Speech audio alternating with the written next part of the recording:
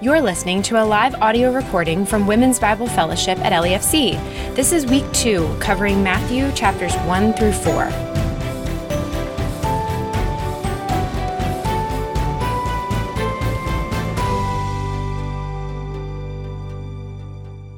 I am Lindsay Smoker, and I'm going to be teaching you this morning. I hope you all had some sweet conversation that was rich in understanding and application as you pulled apart these chapters with each other this morning. I also trust that as you continue to get to know the ladies at your table, you will be encouraged with the fellowship that develops there at these tables. It is such a lovely thing to me that through the bond of Christ, we can experience this deep level of relationship with women we might otherwise have very little in common with.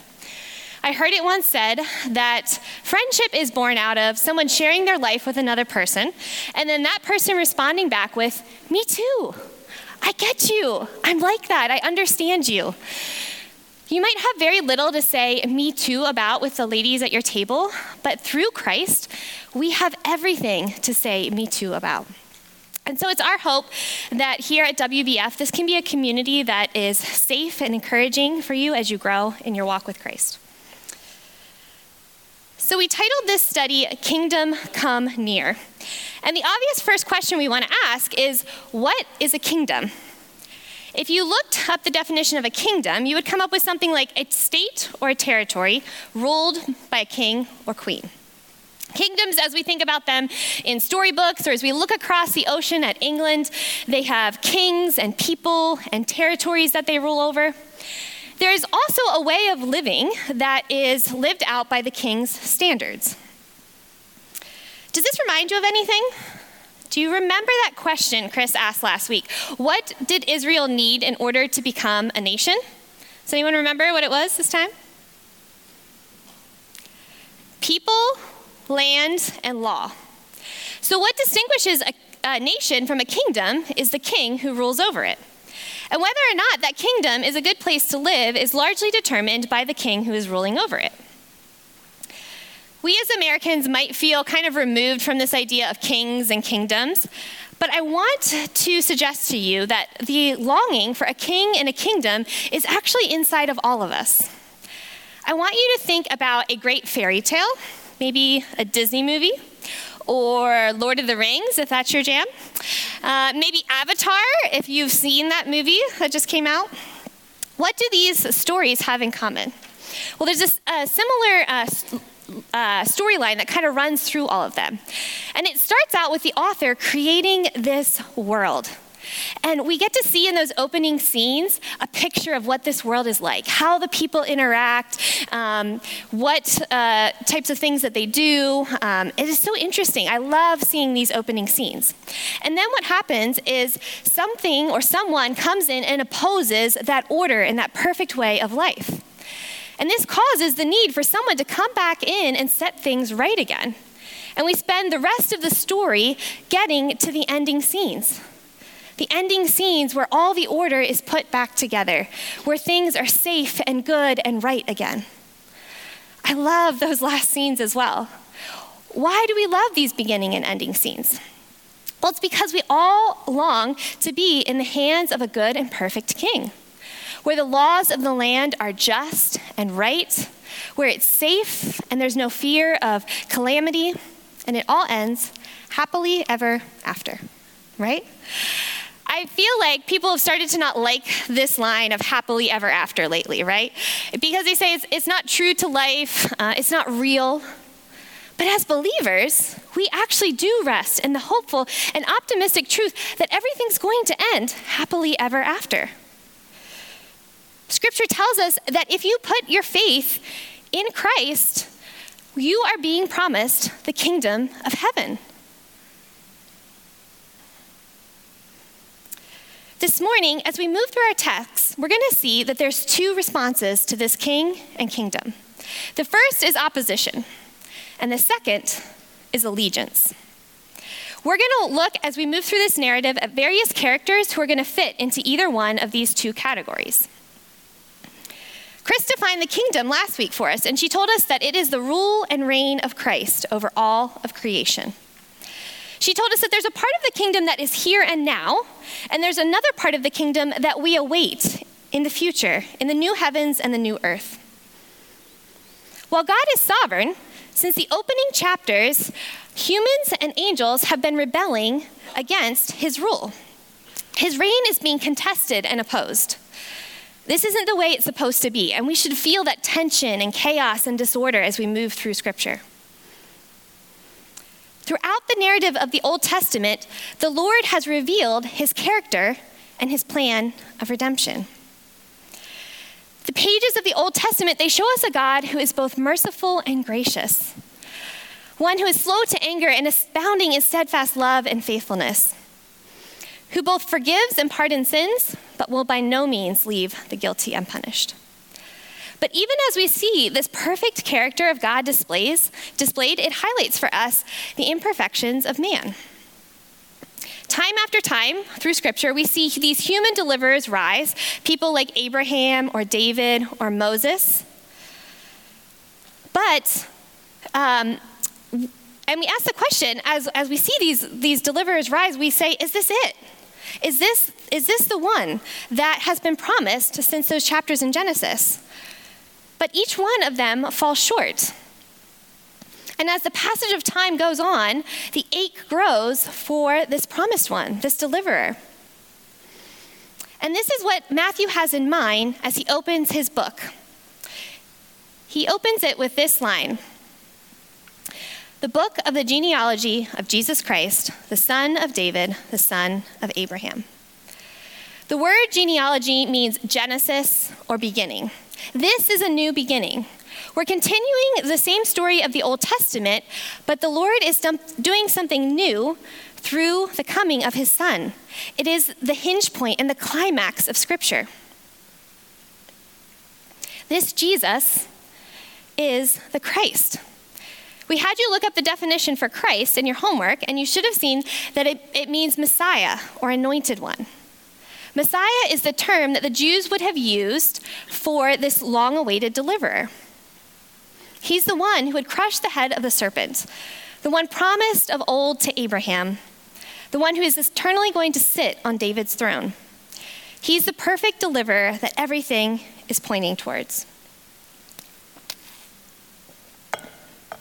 The genealogy that follows this opening line is put together in a really specific manner. It's not actually giving us the name in the bloodline down from Jesus. If you noticed or looked at it closely, there's actually several names that are skipped. And also, those 3 sets of 14, they actually don't seem to add up to 14, according to our Western way of counting. I don't know if anyone looked at that closely.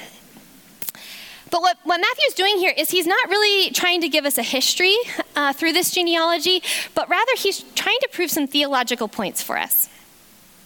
Matthew wants to highlight specific ways that Jesus is the fulfillment of all of these Old Testament promises. We're going to see this theme of fulfillment throughout the rest of the book of Matthew. Matthew frequently quotes the Old Testament, actually more than 60 times. And he wants to show us that Jesus is it. Jesus is this Messiah. He is the Christ.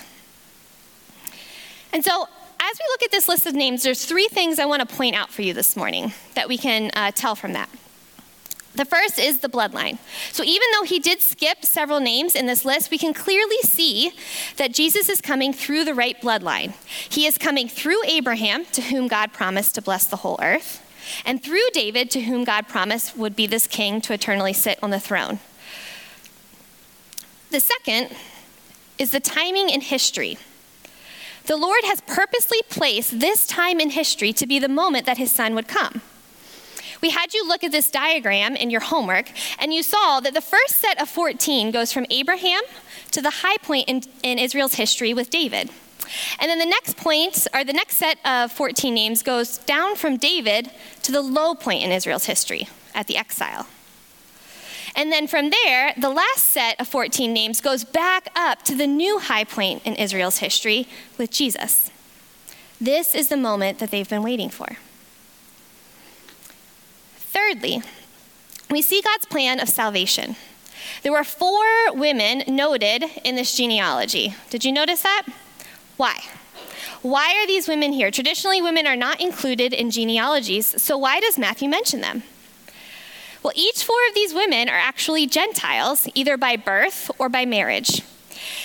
And so what Matthew is showing us is that the Lord has always planned for the Gentiles to be saved as well. And these women have been grafted into the family of God and the line of Christ. The Lord is going to not just be calling the people of Israel to repentance, but Gentiles as well. And we're going to see that as we move through the book. All right, his birth. Now, the birth of Jesus Christ took place in this way. Up until now, every time that Matthew mentions the name of Jesus, he calls him Christ. Jesus is the anointed one, the Messiah. And this is a kingly title for Jesus. It's one of respect. But after this point, Matthew's going to lay aside this kingly title, and he's going to refer to Christ by his human name, Jesus. The God of the universe is coming to earth. He's laying aside his kingly title to be born as a baby in a manger. As we move through the early life of Jesus, culminating with the start of his ministry, we're going to see 7 Old Testament prophecies that are being fulfilled in this really unlikely story. The Jews have been studying the scriptures for years, but they could never have imagined how this story was actually going to unfold. In that genealogy, we've heard repeated over and over again, and this person was the father of this person, and this person was the father of this person, until we get to Joseph. Did you notice that the rhythm changed there? The text doesn't tell us that Joseph was the father of Jesus. Rather, it tells us that he is the husband of Mary who bore Jesus. Joseph is not the father of Jesus. Rather, Jesus is the adopted son of Joseph, conceived by the Spirit and born of the Virgin Mary. Next, we zoom in to the story of Jesus' birth. We see Joseph displayed here as a kind and humble man who does not want to put Mary to shame. Rather, he desperately seeks a way to be both merciful and just to her. He's seeking to follow a merciful and just God. The text tells us he's just a man, and yet through a dream, God reveals to him that he has been chosen to be the earthly father of the Son of God. The Lord chooses a man who is low in status, a humble carpenter, to be the earthly father of a king. Rather than seeking someone who is strong and wise by outward appearance, God is looking at the heart. He chooses a humble and obedient man to be the father of his son. And in the character of Joseph, we see hints of what the values of the kingdom of heaven are going to look like. And they're not the values of this world. The Lord gives Joseph the name for the child who is to be born. And the name that he gives him is Jesus. It means the Lord is salvation. Jesus will save his people from their sins. And this is the desperate need that humanity has had since the garden. He quotes Isaiah 7:14, which hopefully you had a chance to look at. It says, "Behold, the virgin will conceive and bear a son, and they shall call his name Emmanuel." Emmanuel means God with us. The creator of the world is going to dwell with his people. And he's no longer going to dwell shrouded in the cloth of the tabernacle or the stone of the temple, but rather he's going to dwell in human flesh. But how can this be? Since we know from Romans 12 that since Adam, every man has been born into sin. And God cannot be in the presence of sin, so how can the God of the universe be born as a human? The answer is found for us in the virgin birth. Jesus is not conceived by an earthly father. If he were conceived by an earthly father, he would inherit his sinful nature. Rather, it's the Spirit who does the life-giving work of conception. In order for God to come in human flesh, we call this the incarnation. He cannot be born into sin. And in order for Jesus to pay the penalty of sin, he cannot be a sinner. And this is why, up to this point, no mere man could be the Messiah, because every one of them fell short. Everyone was born with a sinful nature. This is why Jesus had to be born through a virgin birth. It's why it matters. because Jesus had to be sinless in order to be our Savior. I want to pause here and take a moment to look at the role of the Holy Spirit in the incarnation. Throughout all of Scripture, we see that the primary work of the Spirit is creation and recreation. Just as the Spirit hovered over the face of the waters in creation, he is now going to overshadow the waters of Mary's womb. Through the work of the Spirit, the fullness of deity dwells bodily. This is how the Spirit works. He brings life. He creates. This is his role in the Trinity, and it's his role in our lives as well. Sisters, if you claim Christ as Lord, the same Holy Spirit who conceived the incarnate Christ is at work in your life as well. He's creating in you a new heart. He's doing the work of sanctification, helping you to align yourself with Christ. Back to our story. Joseph now wakes up from his dream, and he obeys the Lord. After the birth of Jesus, we see the story take a turn, and it moves outside of Israel to some wise men in the east. We aren't really given much information about these wise men, and despite what your nativity scenes may tell you, we actually don't know if they're kings. We don't know if there's 3 of them, and we really don't know much about their beliefs. You don't need to throw out your wise men, it's okay. But we do want to correct some of this thinking for you, just so you're reading the text and looking for what it actually says. What we do know about these men, though, is that they studied the stars. And we know that God is in control of the galaxies. And so through this supernatural event, the Lord places a star in the sky to announce the arrival of his son.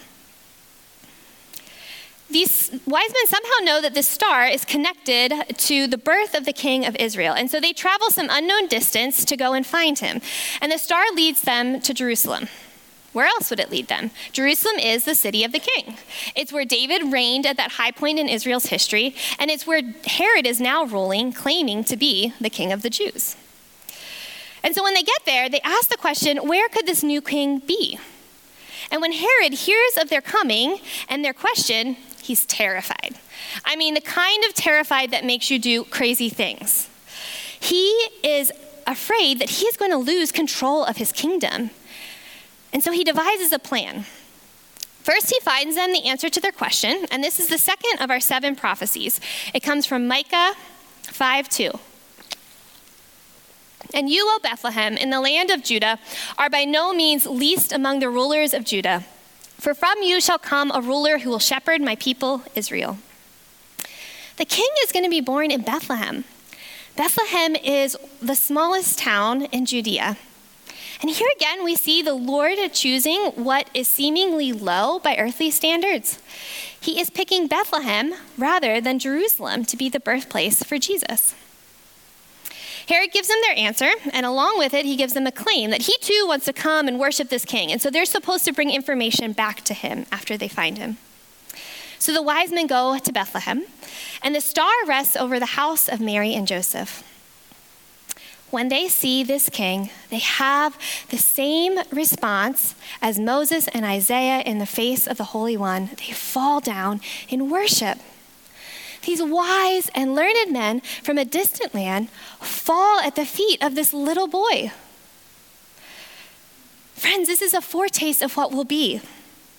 Gentiles are coming from a distant and far-off land to worship the king. Throughout his ministry, Jesus is going to call not just the Jews, but the Gentiles to repentance. Ephesians tells us that this is the great mystery revealed in Christ, that the Gentiles are going to be grafted into the family of God. Nobody could have imagined this. Revelation tells us that a great multitude will one day surround the throne, with people from every tribe and nation.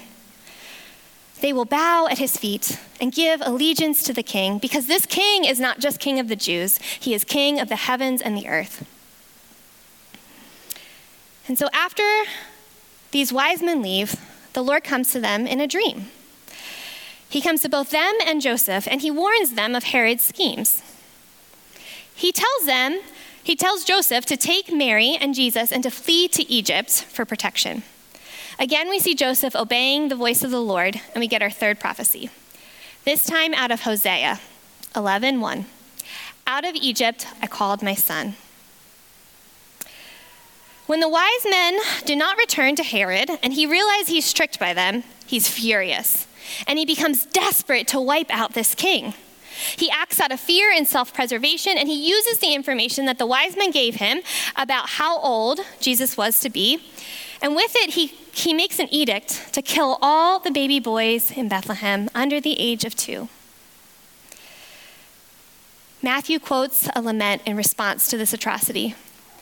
A voice was heard in Ramah, weeping and loud lamentation, Rachel weeping for her children. She refused to be comforted because they are no more.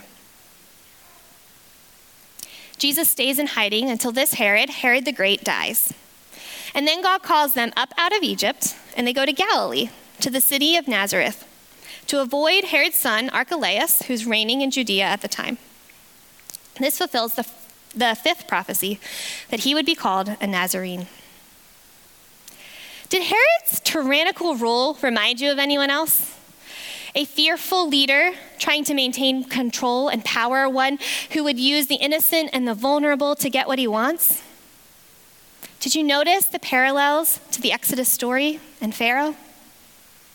We asked you to look for these things in your homework, and I hope that if you guys were here for the last 2 years as we studied the book of Exodus, that your time in that book served you well to see these ties. And if you weren't here, I would encourage you to look at Exodus and find some of these parallels. I'm going to give you a few here this morning. So after 400 years of slavery, God sent Moses to deliver the people. After 400 years of seeming silence between the Old and the New Testaments, God sends Christ to deliver his people. Moses left his place of royalty in Egypt. Jesus left a place of royalty in heaven. Pharaoh gives an edict to kill all the Hebrew baby boys.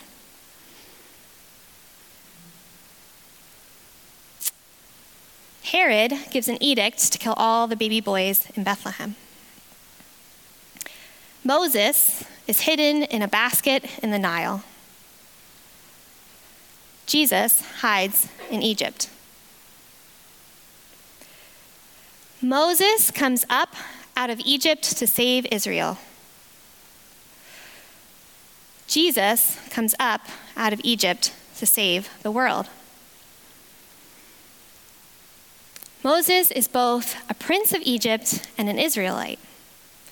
Jesus is both God and man. Moses spends 40 years in the desert to prepare for his ministry. Jesus spends 40 days in the wilderness to prepare for his.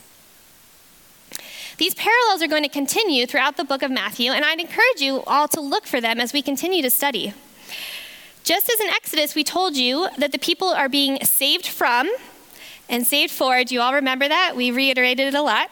So too here now, Jesus is saving his people from sin and bondage to Satan, and he's saving them for the purpose of kingdom. He's saving them so that they may live under the rule and reign of Christ, to glorify God and enjoy him forever. Friends, this is our deliverance, and this is our hope. So how do we respond to this king? Repentance. We repent. The story now jumps 28 years, and this is the cry of John the Baptist. Repent, for the kingdom of heaven is at hand. John the Baptist is a wild man. He is covered in camel's hair, and he eats locusts and wild honey. Yum. We know from Luke's gospel that he's the cousin of Jesus, and he's born to Zechariah and Elizabeth in their old age. Here we have our 6th prophecy. It comes from Isaiah 43. The voice of one crying in the wilderness, prepare the way of the Lord, make his path straight. John the Baptist is preparing the people's hearts for the king. He's making them ready by calling them to repentance. His message is like the prophets of old. He's telling the people to turn from their sin and to follow God with their whole hearts. He's calling them to true repentance. They have to do more than just assent and say that they believe in God. He's calling them to give full allegiance to the Lord. Next, we see John the Baptist addressing the Pharisees and the Sadducees in the text. These men are supposed to be the righteous men in Israel. But we see John calling them a brood of vipers, snakes. These men have presumed upon their own righteousness to save themselves. They think that their words and their beliefs and their rituals are enough. But John warns them that they are not bearing the fruit of true repentance. They have placed themselves on the throne, not God. They have missed the mark and the heart of the law. Psalms 51, 16-17 tells us what the Lord desires for his people. You do not delight in sacrifice, or I would bring it. You do not take pleasure in burnt offerings. My sacrifice, O God, is a broken spirit, a broken and contrite heart. You, God, will not despise. The Jewish leaders, like Herod, are in opposition to Jesus. And we're going to see throughout the rest of the book how they will grasp at anything to try to hold on to their kingdoms of power and control. I want you guys to watch as we move through the text to see what these Jewish leaders' response to Jesus is, and then to see how Jesus responds to them. Jesus' time of ministry begins with his baptism. Why did the sinless Son of God need to be baptized? I hope you all enjoyed trying to figure this out. I certainly did. It's hard, right? Even John the Baptist asks this question. He questions Jesus, saying, Lord, surely you're the one that's supposed to be baptizing me, not the other way around. But Jesus responds to John, and he tells him that this is fitting to fulfill all righteousness. Jesus is not becoming John's disciple, which baptism would normally signify, but rather he's aligning himself with the message that John is proclaiming, the message of repentance. And so as Jesus goes into the water of baptism, he is in complete submission to the will of the Father. Jesus shows for us what humility and obedience look like. This is going to be the start of his ministry. It's an inaugural moment. He is going to be the representative for all who believe. And so in these waters of repentance, he identifies with sinners and he joins us in baptism. Jesus goes before us in all things. At his baptism, we see the Father and the Son and the Spirit. Just as the Spirit conceived the incarnate Christ, so now we see him empowering Jesus' mission on earth. The Father is pleased with his Son, who is in complete obedience to the will of the Father. And all three parts of the Trinity are involved in Jesus' work on earth. After the baptism, the Spirit leads Jesus into the wilderness to be tempted. Jesus goes without food for 40 days. And for those of you who were here with us last year, do you remember what those Israelites were like wandering around in the desert without food? Or maybe you could just think about what you would be like wandering around in the hot desert without food. Happy, right? No, they grumbled. They grumbled a lot. And the worst of themselves came out. And so here we see Satan, the ruler of the kingdom of the world, come and tempt Jesus. He's at a point where his human defenses are low. He's hungry. And Satan offers him 3 temptations. To every one of them, Jesus resists with the word of God. In each of these temptations, Satan is encouraging Jesus to lay aside his deity. In each of these, he's encouraging Jesus to lay aside his humanity and to exert his deity. He's tempting him, as Douglas O'Donnell says, to grab the crown without the cross. He tempts him to step outside of the will of the Father by taking hold of the crown, which is rightfully his, without enduring the pain and the suffering of the cross. He tempts him to join him in opposition to God. Isn't this so often our temptation? I know I find these desires in my own heart. The desire to oppose the will of God by taking the easy road out, the way that seems more appealing to my flesh. This is the way of the kingdom of the world.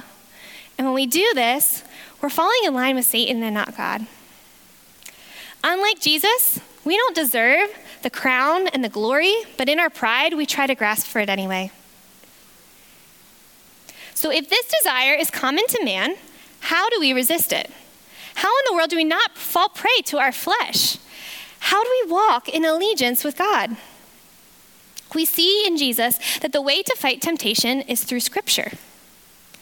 Every time that Satan tempts Jesus, Jesus responds with the word of God. Jesus displays for us the sufficiency of Scripture. I want you to think about this. He is the Word made flesh. He is a walking and living testimony to the Word of God. And yet when he stands in front of the accuser, he quotes from the written Word of God, the same written Word of God that you and I have access to. Jesus doesn't speak with some special knowledge that he has in his deity, but rather in his humanity, he shows us that all of Scripture is sufficient. Ephesians tells us that Scripture is the sword of the Spirit. And through the power of the Spirit, we can understand the truth of Scripture. And we then can use it to fight the lies of the enemy. We asked you a question in your homework about Scripture and temptation. And I would encourage you to continue to identify these temptations that you struggle with and what the Scripture is that you can use to fight them with truth. After Jesus' baptism and temptation, John the Baptist is arrested. John's purpose and work has been accomplished. So Jesus withdraws to Galilee and travels to Zebulun and Naphtali, preparing to begin his ministry. Again, Matthew points out for us that all of Scripture is being fulfilled, even what seems to be very small and minute details. Here he quotes from Isaiah 9:1. The land of Zebulun and the land of Naphtali, the way of the sea, beyond the Jordan, Galilee of the Gentiles, the people dwelling in darkness have seen a great light. And for those dwelling in the region and the shadow of death, on them a light has dawned. Jesus begins his earthly ministry with the same call as John the Baptist. Repent, for the kingdom of heaven is at hand. Is at hand means to come near. Jesus is here. The God of heaven has come near. Jesus calls some of his closest disciples next to come and follow him. And their response, like Joseph, is one of immediate obedience. They respond to this call and they leave everything behind. This story is a picture for us of what allegiance looks like. This is the response that believers in the gospel message should have. When we follow Christ, we leave everything behind. We stop what we're doing, and our lives take this sharp turn. We don't just assent to the gospel, but we give full allegiance to it. We follow Christ. We are now citizens of the kingdom of heaven. Our way of life, our meaning, our purpose, absolutely everything shifts. We don't live for ourselves anymore, but rather we become forever united with Jesus. We follow him. We told you that there are two responses to this message of the gospel: opposition and allegiance. We're going to see through the book of Matthew that the message of Christ is so powerful, it demands a response. This is still true today for us, sisters. We all have a choice. Like Herod and the Pharisees, we can try to hold on to our own kingdom, unwilling to submit and fighting vainly to try to overthrow his rule. Or like Joseph and the wise men, we can respond in allegiance. We can repent and acknowledge our need for him. Leaving behind our old lives and our mission and our way of life, we can turn and follow and submit ourselves to him, joining him in his work. Our final paragraph gives us a taste of the kingdom of heaven. This message is already here, and yet it's not fully realized because we live in a world that contests Jesus as king. Jesus goes on to proclaim the good news throughout the land. Did you notice a bunch of the alls and the everys in this last paragraph? Did it make you question? Matthew is using some really extreme language here, and it's likely that he's not literally meaning there is no sick person left, but rather he wants us to understand that Jesus' message is pervasive and impactful. it's also pointing us forward to one day when his reign will no longer be contested, when all will bow the knee, when he will wipe away every tear, when death and sorrow will be no more. Friends, Christ is our hope. This is our happily ever after. The kingdom that we await under the perfect rule of a perfect king, where we will glorify him and enjoy him forever. Let's pray. Heavenly Father, we stand before you this morning and we recognize that you are King. There is no other like you in heaven and earth, Lord, and we owe you allegiance. We owe you our lives. Lord, through your Spirit, would you continue to illuminate areas in our life where we may not be giving full allegiance to you? Lord, would you help us to use your word to fight the temptations of our flesh, Lord, to speak truth to them? Heavenly Father, I pray for myself and these ladies that as we leave this room, that the truth of your word, that the encouragement of being with sisters in Christ would carry us through as we walk out these doors, that it would realign our heart and our minds to think on things above. Lord, would we live our lives in such a way that they would glorify you, in a way that we are looking towards the hope of heaven, that we are sojourners in this earth, and this world is not our home, that we are citizens of another kingdom. Lord, would these truths become more real in our lives this week? We ask all of these things in the precious name of your Son, Jesus Christ. Amen.